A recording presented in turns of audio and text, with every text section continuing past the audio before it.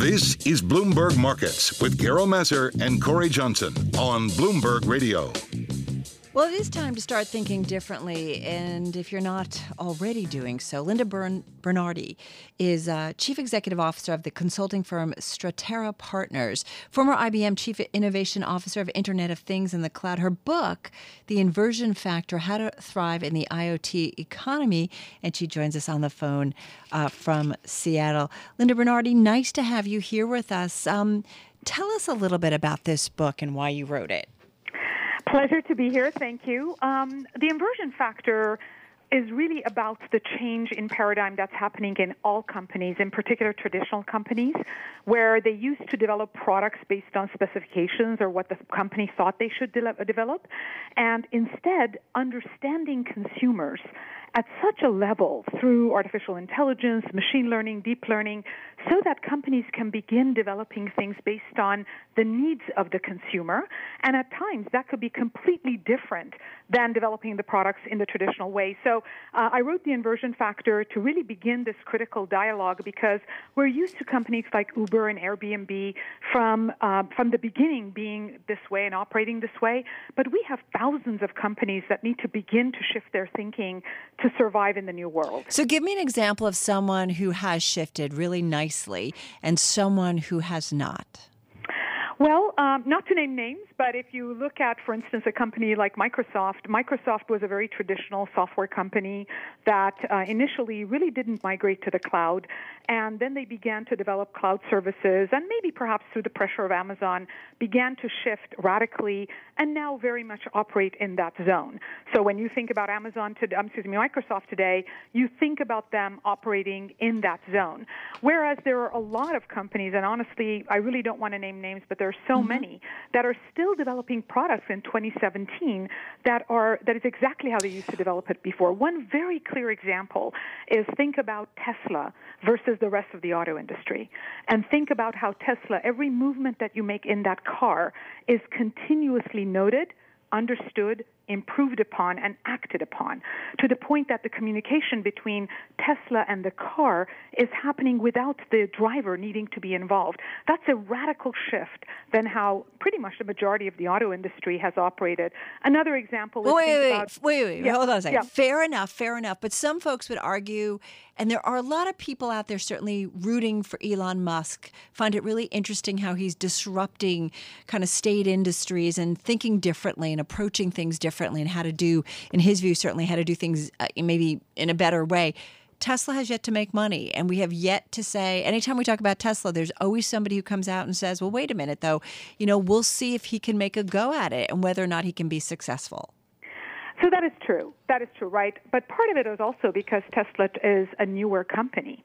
And, is it making money? Yes, people are buying cars, but is it making money to sort of go into black? That remains to be seen. But in terms of how it has changed or inverted the auto business in terms of how we think about a car, right? And in inversion, sometimes at the beginning, you don't necessarily make money. If you think about Amazon or Google putting these boxes in your home, Echo or Google at home, at the beginning, those boxes aren't making money.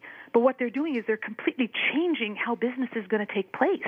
And eventually you're going to walk into your dining room and you're going to talk to a box. You're going to order everything that you need. Now, did that box at the beginning make money remains to be seen, but these are transformational ways of thinking and changing businesses. Another maybe example is think about Airbnb and how it has grown versus, for instance, traditional hotels, brick-and-mortar hotels. Mm-hmm. And think about all the expenses and thinking that a Sheraton or a Westin has to go through versus the fact that every day, every instant, people are putting properties or assets onto Airbnb.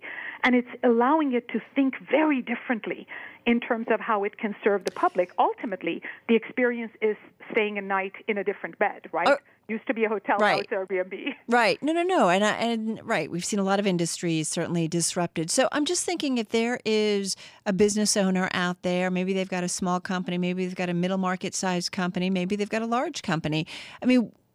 So how do you, what are your 1 or 2, 3 pieces of advice on kind of how to think differently? Right.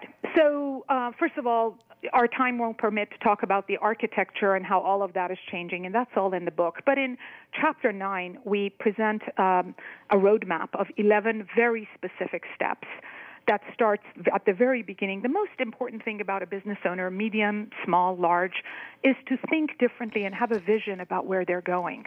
And the second thing is to be able to take risk. If they're not taking a risk, inversion is never going to happen. Because if you're just playing safely around the same borders, all you're doing is developing another version of the same product. And so through the steps that we offer, really thinking about the vision, strategically thinking about how you're willing to take risk, tolerate some level of failure, and allow yourself to open up new business opportunities. Then we take the business owner through a lot of the intricate steps afterwards in terms of how to go from not being an inverted company, as in a traditional company, into becoming a fully inverted company. Interesting. Do you feel like a lot of the companies that have been around for decades, the old household names, they've either, that most of them are not doing this yet, or what? Yeah, there is tremendous amount of risk aversion. The larger the company is, I was certainly at IBM where it was close to over 400,000 people and a 100-year-old history. Part of what makes inversion difficult is because you have tens of thousands of customers that you're supporting in the old model. So the idea here isn't abandon ship, throw everything away and jump in, but really begin to think about innovation more actively, and oftentimes big traditional, even successful companies think about innovation through acquisition. They seem to think the only way I could do this is by buying another startup, right? Because suddenly that culture is going to come in and really sort of infuse and create change. The truth is, inversion has three elements. There's innovation, there's technology, and then there's culture.